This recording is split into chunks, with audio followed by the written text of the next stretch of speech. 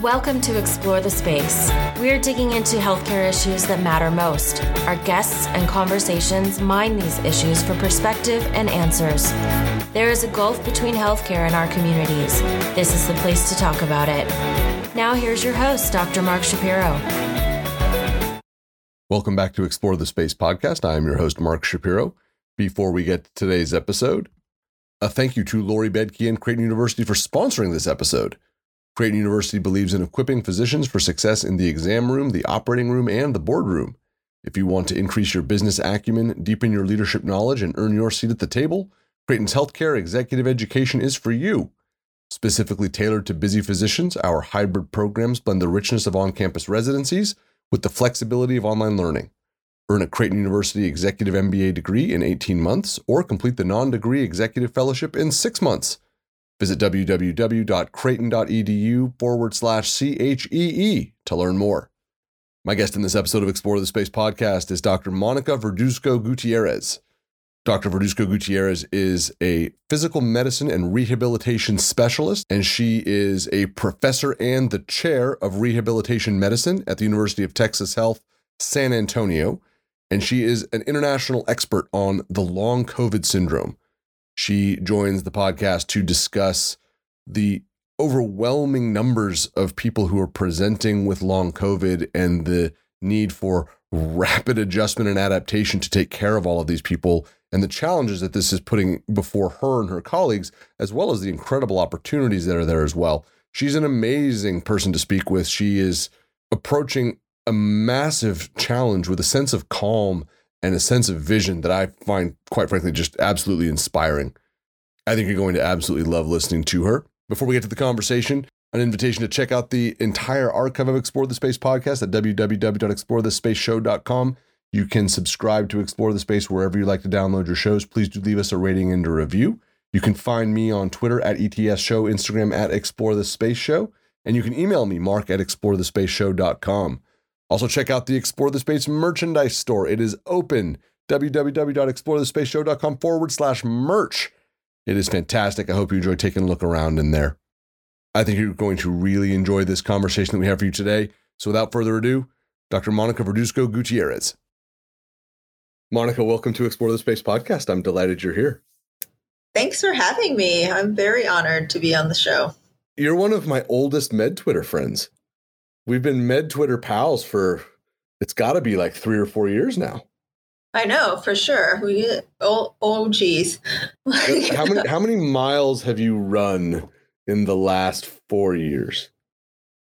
Oof, a lot. A lot. Because even then the last year, I haven't run many, but it was still like 1,500 miles. And that was the lowest in the last 4 years that I had run. Like, it's probably, yeah. How rigorous are you at keeping track of your mileage? Like, do you track it down to the mile, or do you just say, I'm going to go for a run? No, I track it to the mile for the most part. I'm like, okay, I have my Garmin watch and I'm going, and I have different types of runs depending on what I'm going to do. You know, there's the 5-mile loop, there's the 6-mile loop, there's the loop with the hills, there's the small loop with the track. You know, there's just different workouts that I do. What's in your ears? Is it quiet? Is it music? Is it podcasts? Is it a mix?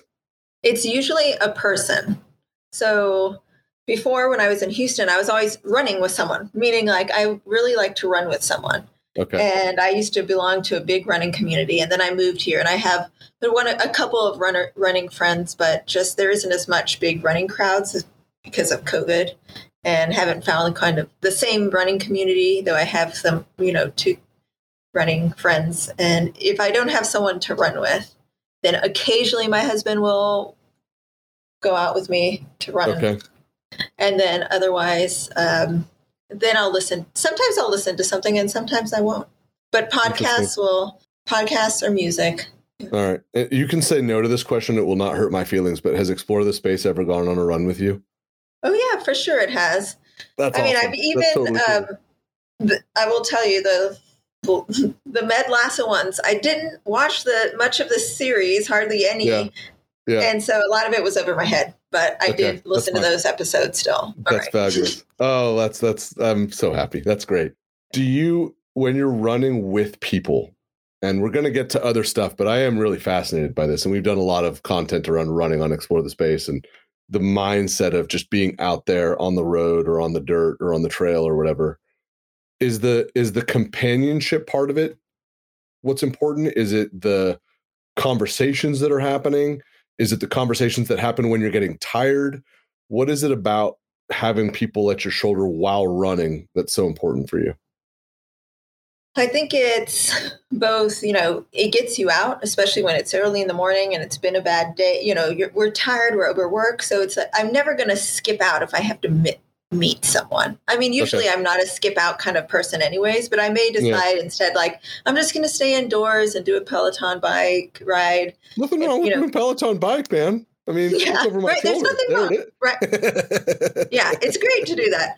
But there was a meme I saw yesterday. It was like not a funny meme. It was a serious meme. It was like running's given me many things, but the greatest gift has been the people that it's brought into my life. You just end up spending so much time with those people, especially when training for marathons and having run several marathons with some of the same friends. And you really get to know them and build good friendships that way. That's so great. I ran one marathon. I'm nowhere close to your level of running, but I do enjoy it. I ran one marathon, and it was a group of us ran it together. It was really fun. We all trained in different parts of California, but we met for this thing in San Diego. But the guy who ran with me, he had done the Badwater, and I'd been on his crew. And so he's a very, very good runner, much more fit than I. So he stayed in front of me and he filmed it. And so he created this really cool video of me and my buddies doing this marathon together, put music to it. Haven't seen him for a long time. We worked together in San Diego, but like we're bonded forever by that. Like what a nice thing to do for someone else, right? He's this fabulous runner, takes the whole day, because I was so slow. I still haven't finished the damn thing, and it was 10 years ago. But what I really like hearing you say that you create this community around it, because now it makes me actually miss running. That was a really, really cool thing to have happen. And I see you post it on your social media all the time, you and your pals getting after it on the track or on the road or whatever. And it's awesome. Yeah.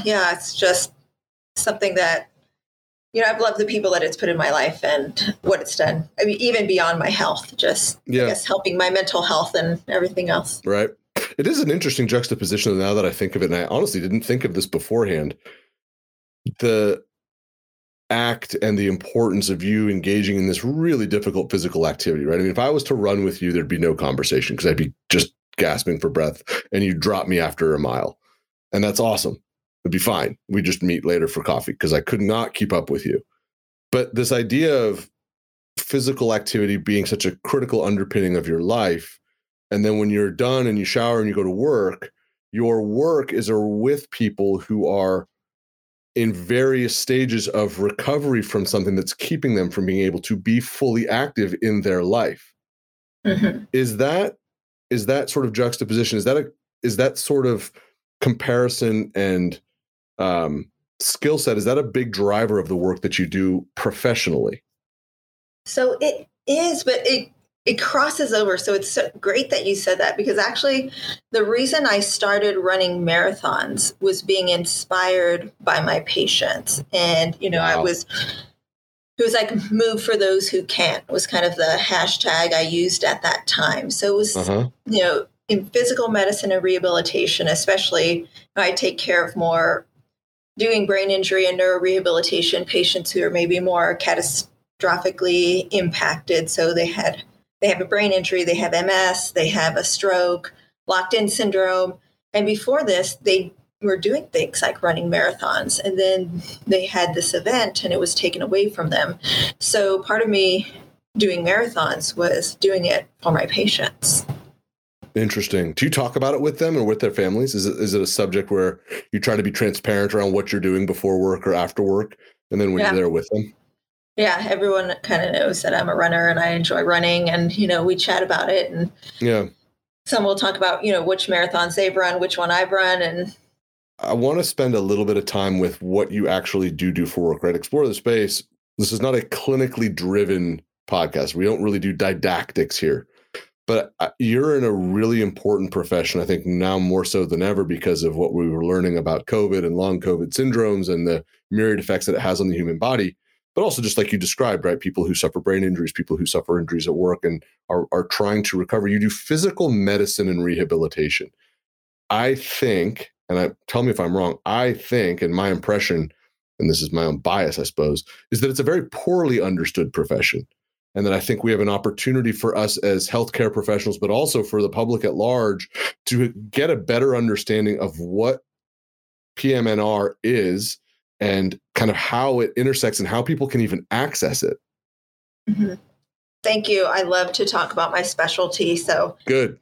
And this is one thing that I didn't know about PM&R before I went into medical school. So, thankfully we had PM&R at Baylor where we went to med school. That's right. That was the first exposure I ever had to it. I'm the son of a physician. I grew up steeped in healthcare. Never heard of it until I got to medical school. Yeah, I thought I was going to be a pediatrician because that's kind of what I'd seen and what I'd known, and was introduced to it in medical school, actually in a pre-med elective that was called sports medicine. Because I was like, oh yeah, that's cool. I'm into sports medicine. And the PM&R department was the one who put on that preclinical elective. So it was my first introduction to, okay, here are some physicians that are able to care for athletes non-surgically. So they're, essential experts, physicians. Some people are like, are you a therapist? No, I'm not a therapist. I went to medical school. There, 4 years of med school, 4 years of residency, and with non-surgical treatments for different conditions, whether that be, sports med, musculoskeletal things, or then the rehabilitation part, which is sometimes treating the patients who have more needs like spinal cord injury, brain injury, et cetera. So it's really, they say it's the best kept secret in medicine, because I think, there's still a lot of practice opportunities for people in PM&R. And if you meet one PM&R, you meet one PM&R, because a lot of our practices are very different in the things that we do. That's interesting. For those who are learning about it for the first time, what would you say is the biggest misconception about physical medicine and rehabilitation?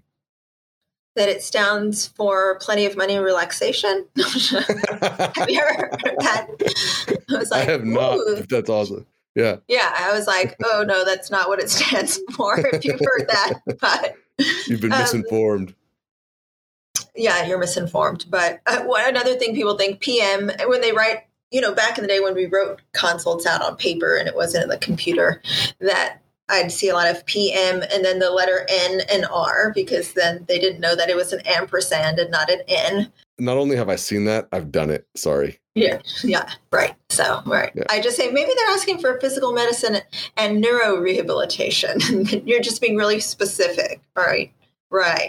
I think at that point it was like just mimicry of what my resident was doing, and I thought I was doing it right. But I guess the reason that I'm asking these things is, when we have opportunities to kind of understand things better and to get better in our profession, there are definitely times where if I feel like I'm already expected to know something, I am going to be uncomfortable asking.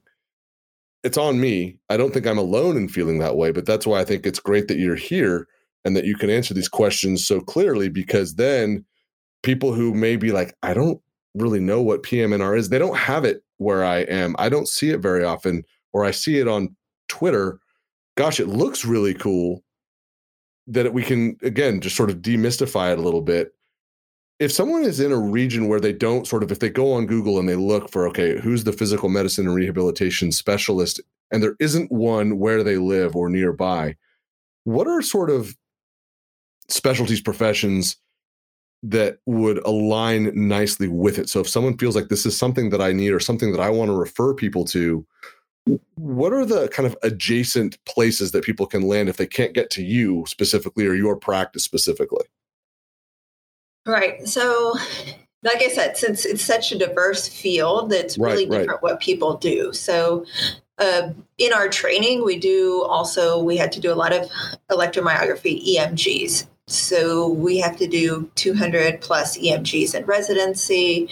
A lot of people get board certification in EMG. Yeah, neurology doesn't even need to hit those numbers. We have to hit more numbers than neurologists do. But so, for example, neurologists also do EMG tests. So that's an example. We have some of us have fellowships in brain injury medicine and subspecialties in brain injury medicine, like myself. And that's probably closest to what some neurologists do, but maybe the neurologists will do the diagnosis and we're treating them for long term.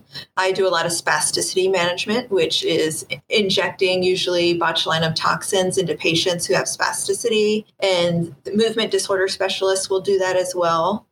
For my friends who do more musculoskeletal medicine, some of them work in practices with orthopedic surgeons because orthopedic surgeons want to surgery, right?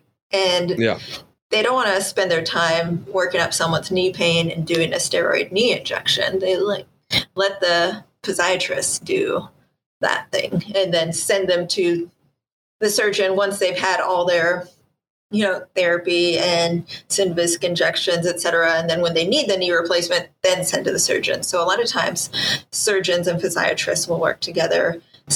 Some PM&R doctors also do specialty in spine and those types of injections. So occasionally a pain anesthesia person may do those similar injections, or they'll work in a spine center again with neurosurgeons and orthopedic surgeons doing the non-surgical spine care. So you are, for those who want to enter the specialty, you need to be ready, able, and willing to interact with the whole variety of providers. You are not going to be doing this in a vacuum. That's what I'm hearing from you for sure. Right, exactly. It overlaps with everything. We have, we see sometimes patients in the acute hospital. Some acute hospitals have it, and we'll do consults on patients who have been in the ICU and have post-intensive care syndrome, or ones after major trauma and accidents, and follow them through, sometimes into inpatient rehab. Some physiatrists go into skilled nursing facilities, and then some have outpatient practices. So it's kind of, we're along the continuum of care, and we're really good at, one thing that makes PM&R great is multidisciplinary teams, because that's part of the focus of our specialty. Is there's only so much I can do, but I need you to work with physical therapy. I need you to work with occupational therapy, speech therapy. I need the social worker to be involved. I need the patient and their family to be involved. It's teamwork. When you're on that team doing such high stakes work, what is the most important communication tool that you use to keep the team moving forward, to keep the patient, goal oriented? What is the communication tool that leaps to mind that you reach for first? So in inpatient rehab, you do have to have multidisciplinary rounds. And so there's always just face-to-face communication. That's in an inpatient rehab setting. It's different in outpatient. There's messages that you can send, emails, messages through the EMR instead of calls, good old text messages, Sometimes I'll just say, send the list with the patient of the muscles you think are the most spastic, so I can consider those when I'm doing injections on the patient, type of thing. Interesting. And then when you're doing this, you're working with medical students, residents, and fellows now in your practice, right?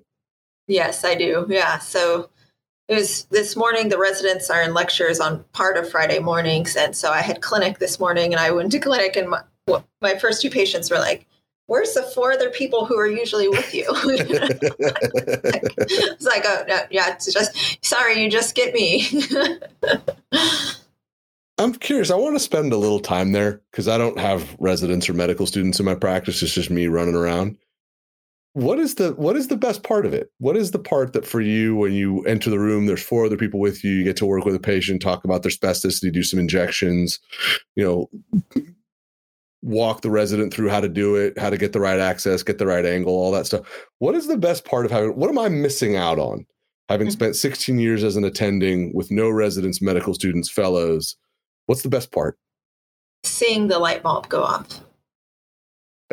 Just them making connections in their brain from what they learned from their everything that they have, so much more that they have to learn now compared to when we went through this all, and them getting to put hands on patients and make those connections and grasp concepts, and then it clicks and they get it and they understand it. And then the other thing in PM&R is the best thing is some of the continuity of it. And maybe someone won't get it in just a short rotation, but the residents do, because they may see someone on the inpatient setting and then they go to clinic a few months later and that patient shows up in my clinic and they're like, whoa, they couldn't walk and now they're walking. And, it's just, it's part of what makes the field really gratifying.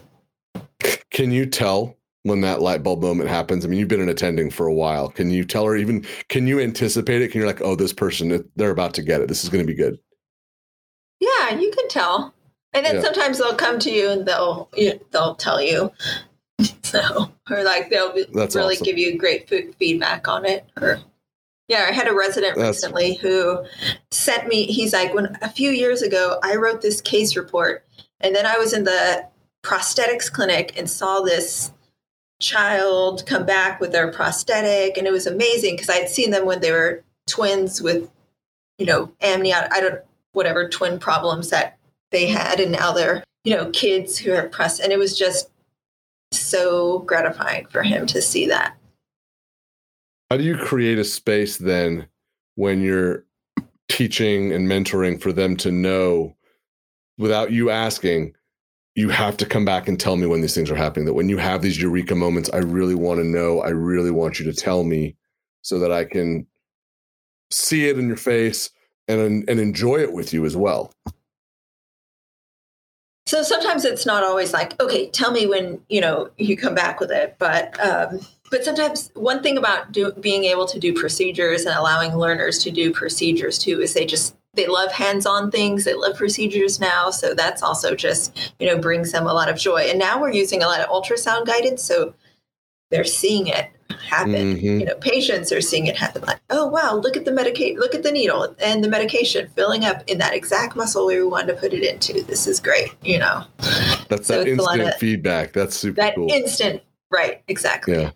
And you're sharing it with the patient, right? They're watching the same ultrasound screen that you are probably. Yeah, exactly. Right. And you can always make a good joke about, do you want to know the sex of your baby kind of thing? And as you're injecting, I'm never looking at as I'm injecting into their biceps. Right. I was going to say, yeah.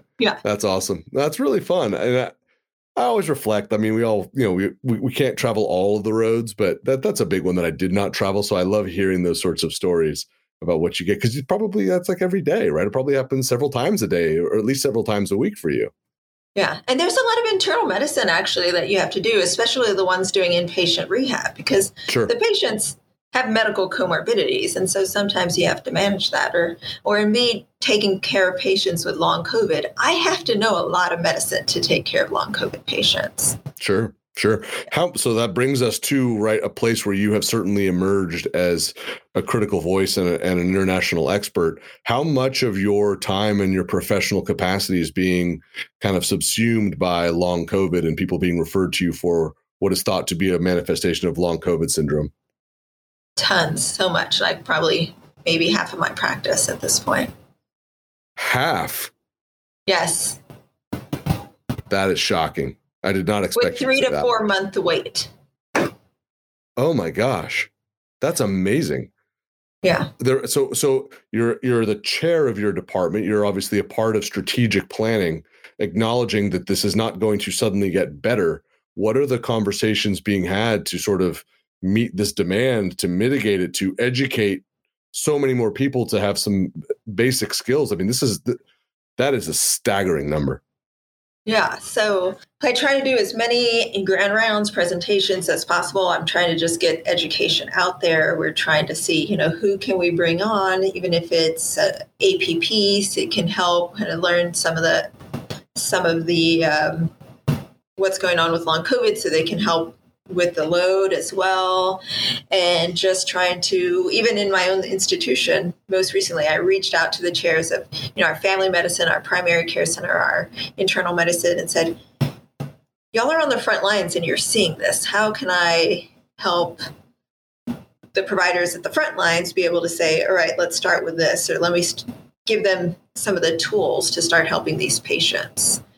But the visits are almost an hour each time. So it's hard for a PCP to have an hour with the patient.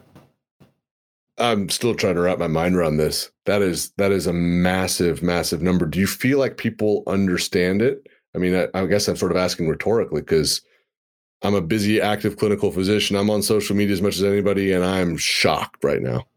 I don't think no one understands it. I was just before this on a call for our NIH trial that we're a part of, and we're still kind of arguing, the whole nation, the people involved in all these different centers, and we're still like, should we do this? Should we ask this? Should we get this? What do we treat? So we're all still trying to build the plane while we're flying it. And that's also in the space of people who are having symptoms who don't know what it is, or going to see their physician or their provider and it not being recognized, not because it's anyone's fault. Just we're all still learning about long COVID and just how big and expansive it is. Right. Yeah, we are. And it's so hard for some of these symptoms that they're not all quantifiable. We as physicians, we love just to have something to treat that's wrong, that we know how we're going to treat exactly. Like, yeah, 100%. Yeah. Like I'm having tachycardia. Okay, get an echo, or whatever it might be that, and the echo's normal. And then they're told, well, your echo's normal, you're fine. But they were never worked up for POTS. And a lot of them more often are having POTS. And that's not something we learn very much about in medical school or in our training. Postural orthostatic tachycardia syndrome, right? Yes. Way to go. All right. Thank you.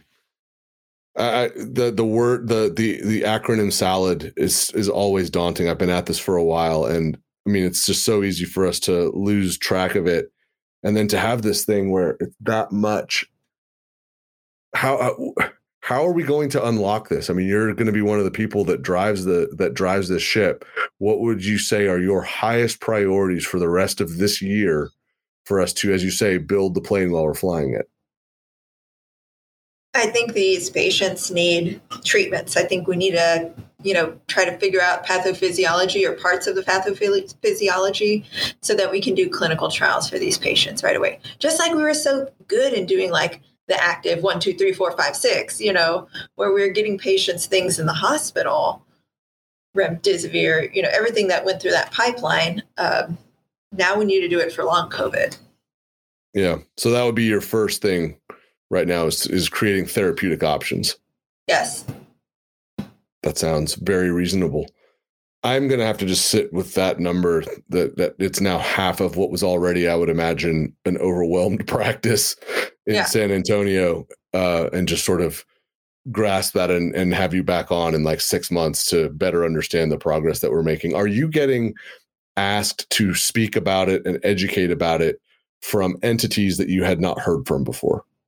Yes, for sure. I've been, of course, usual places, Grand Rounds, academic centers, but then also I've been asked different conferences, including one that's going to come that I'm doing in the next month that is even a legislative conference, and they're looking at the cares and the needs of workers.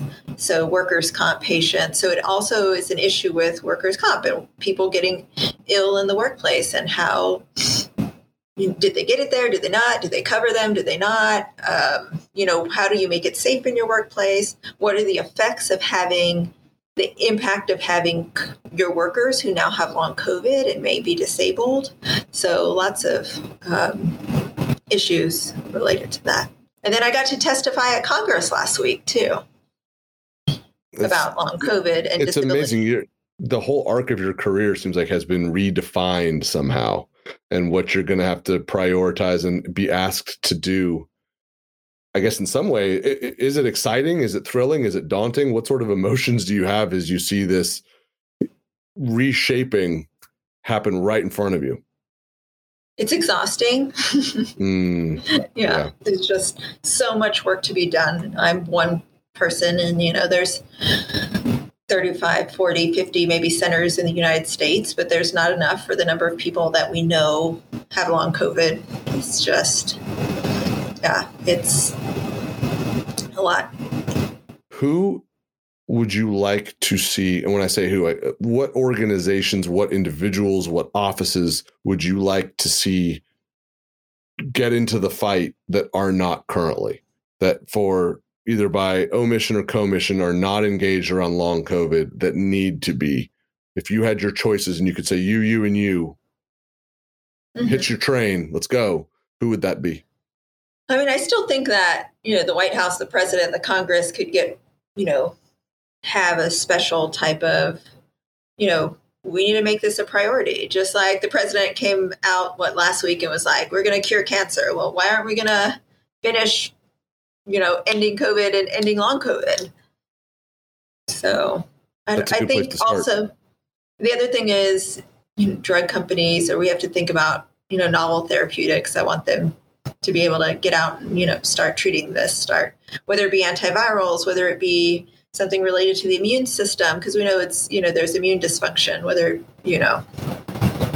lots of things.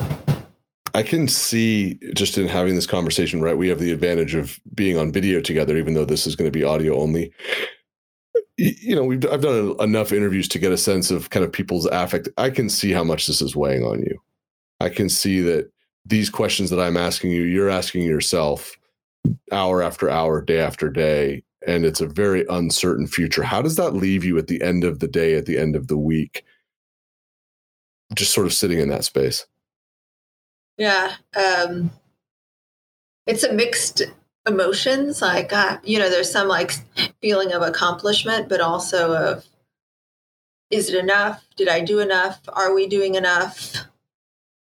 And always like Friday, I'm like, oh, I need a 3-day weekend, but there's not, because then the Saturday I'm on the computer, I'm working, I'm running, I am, no rest for the weary at all. And no end in sight. No. No. Well, no. I'm glad that you have your running as one thing that keeps you interested. And I also do want to just take a moment and discuss what you have on your lanyard that you're wearing around your neck. Yeah. Because I know that this is of great importance to you. It's a wonderful organization. I've had the opportunity to work with them before through Explore the Space. Tell us a little bit about #Latinas in Medicine. Right. So this was a lanyard that I got online maybe a year or so ago, being involved with the Latinas in Medicine community that's pretty big on Twitter as well. And once they were giving out lanyards, and I was like, I want to win one. So, I had a lanyard sent to me. I got an extra one sent to be able to give to a mentee. And so it's something, of course, I'm very passionate about. And so I wear my lanyard with pride. What is the role that this sort of forward-facing engagement, advocacy, awareness, what role does this have for you in your career as you're doing all of this hard work, as you are running a department, as you're facing, right, the wave after wave of long COVID, when you kind of have that lanyard on and it's part of your work, it's on your Twitter profile, what is the importance of that for you?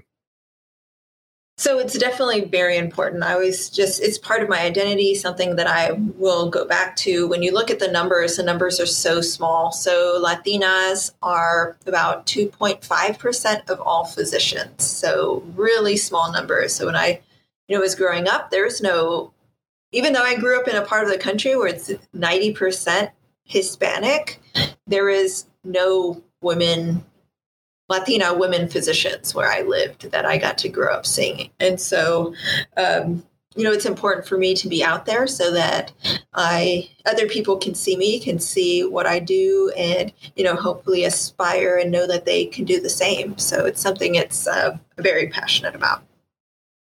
Do you see the opportunities to connect within the community as you're doing your work with people who have long COVID or brain injuries, or the full scope of your practice? Does it come up a lot?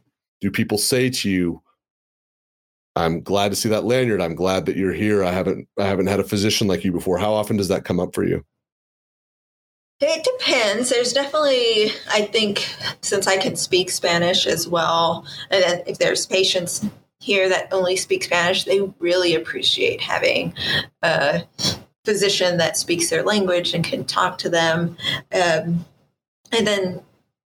But some patients are still, because they're used to just seeing a certain thing, and it's not always a Latina physician. So sometimes it's even hard for patients who are Hispanic to accept that they have a Latina physician coming in, or they'll want to just call me by my first name. Because that's what they think the relationship is, or not understanding fully that Hispanic women can be physicians too, but it's hopefully educating people because it's just not what they're used to seeing. That is really interesting. When you follow people longitudinally, where the relationship maybe starts in that place of they don't see and recognize and understand that is something that happens, right? That there can be Latina physicians. Does that change over time? Do you see that as you see them, every couple of months or every couple of weeks, that this gets different and better? Or does it not really evolve over time? Sometimes it does, because at the beginning they might question me a little bit more too. Like, oh, what are you saying? You think this? Well, my other doctor used to say this. And then after, build a relationship with time, then it's like, okay, great, we get along fine. But first it's a little like, who does this lady think she is? Wow. Yeah. That's really interesting. And then, for a place for them where their expectations are really high and probably their anxiety's high, something bad has happened to them, and they're there for your help. They want the very best, obviously, just like anybody else would, right. And they get it because they're seeing you. Yeah, not that that's just what everyone is like. Sometimes there's that experience, sure. And sometimes people they're just like, oh, they're so happy, and they're so happy to see someone like me, and it reminds them of their own children, and so there's both ends of the spectrum. You have a remarkable career already, and it's going to be fascinating because you and I are in the same place. We were in the same medical school right around the same time. Like, we're mid-career, we're not done yet. We're going to do a lot of good work, hopefully, for a long time. Do you reflect on all of this amazing sort of heterogeneity within your career and the skill set that you've had to develop, or is it just there's been too much, especially these last couple of years, to have time to even look at that, and it's just one foot in front of the other? No, sometimes I drive into my work and it's a little surreal, like, oh, wow, I get to be the chair of a department. Like, this is, wow, they let me be the chair of the department here, They didn't let you, you earned it. And there's a difference there. Yes, I earned this, exactly. You earned it, for sure. Absolutely.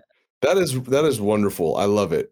You're an amazing person to get to connect with, and I'm really glad that we got to do this. It's been overdue, and I'm glad that you're one of my oldest med Twitter pals. How do people find you? The same way that you and I connected, right? We connected through Twitter. How do people find you on social media? How do they follow the work that you're doing? How do they learn about hashtag Latinas in medicine? Right. So my Twitter handle is at MV Gutierrez MD. And no one ever knows how to spell Gutierrez, Gutierrez. And then I'm also on Instagram, which I don't have the same name. You're supposed to have the same ones going across I don't all either. the things. I know. Yeah. It's fine. So yeah. I'm Monica V. Gutierrez on Instagram, which is a lot more probably running pictures and such there. And those are, you can follow the hashtag Latinas in medicine and be able to, interact and learn from all the amazing Latinas on Med Twitter. And those are kind of my hotspot. And the other thing I do a lot of now is a hashtag long COVID. So, of course, advocating for those patients and trying to disseminate information. That's wonderful. Those are great places to follow. We'll have links to all of that in the show notes as well. Monica, this was a blast. I'm so glad that we finally got to do this. Thanks for everything that you're doing. I'll see you on Twitter, I'm sure, this weekend. Have a great run when next you get to get out there with your buddies. And this was a blast. I know. Thank you for having me so much. I feel, again, like I said, I really feel honored to be on Explore the Space. I do listen to it. It wasn't like only once. It's all good. You listen to it as much or as little as you like. But people are going to listen to this one with you on it, and they're going to love it. This was amazing. Thank you. Thanks. My thanks once again to Monica for joining us on this episode of Explore the Space podcast. It was an absolute treat to have her on. Definitely follow her on Twitter so you can see all the great things that she's up to, and follow the journey that we're really all on as a nation and as a community in dealing with long COVID. She is right out at the sharp edge, and she is not only helping us develop the right approaches and therapeutics, but she's training the next generation of people who are going to be taking care of all of those affected with long COVID as we move forward. Thank you also to Lori Bedke and Creighton University for sponsoring this episode. Learn more about Creighton's Executive MBA and Executive Fellowship programs at www.creighton.edu/CHEE. Definitely check out the archive of Explore the Space podcast and subscribe wherever you like to download your podcasts. The archive is at www.explorethespaceshow.com. and just stick a /merch on that, and you will find the Explore the Space merchandise. Definitely check that out as well. You can hit me on Twitter at ETS Show, Instagram at Explore the Space Show, and please feel free to email me, mark@explorethespaceshow.com. We will be back soon with more great content. Until then, take care. Bye-bye. Thank you for listening to Explore the Space. Visit us on our website, explorethespaceshow.com, and please subscribe to our podcast on iTunes. Follow us on Twitter at ETS Show, and you can email Dr. Shapiro by writing to mark@explorethespaceshow.com.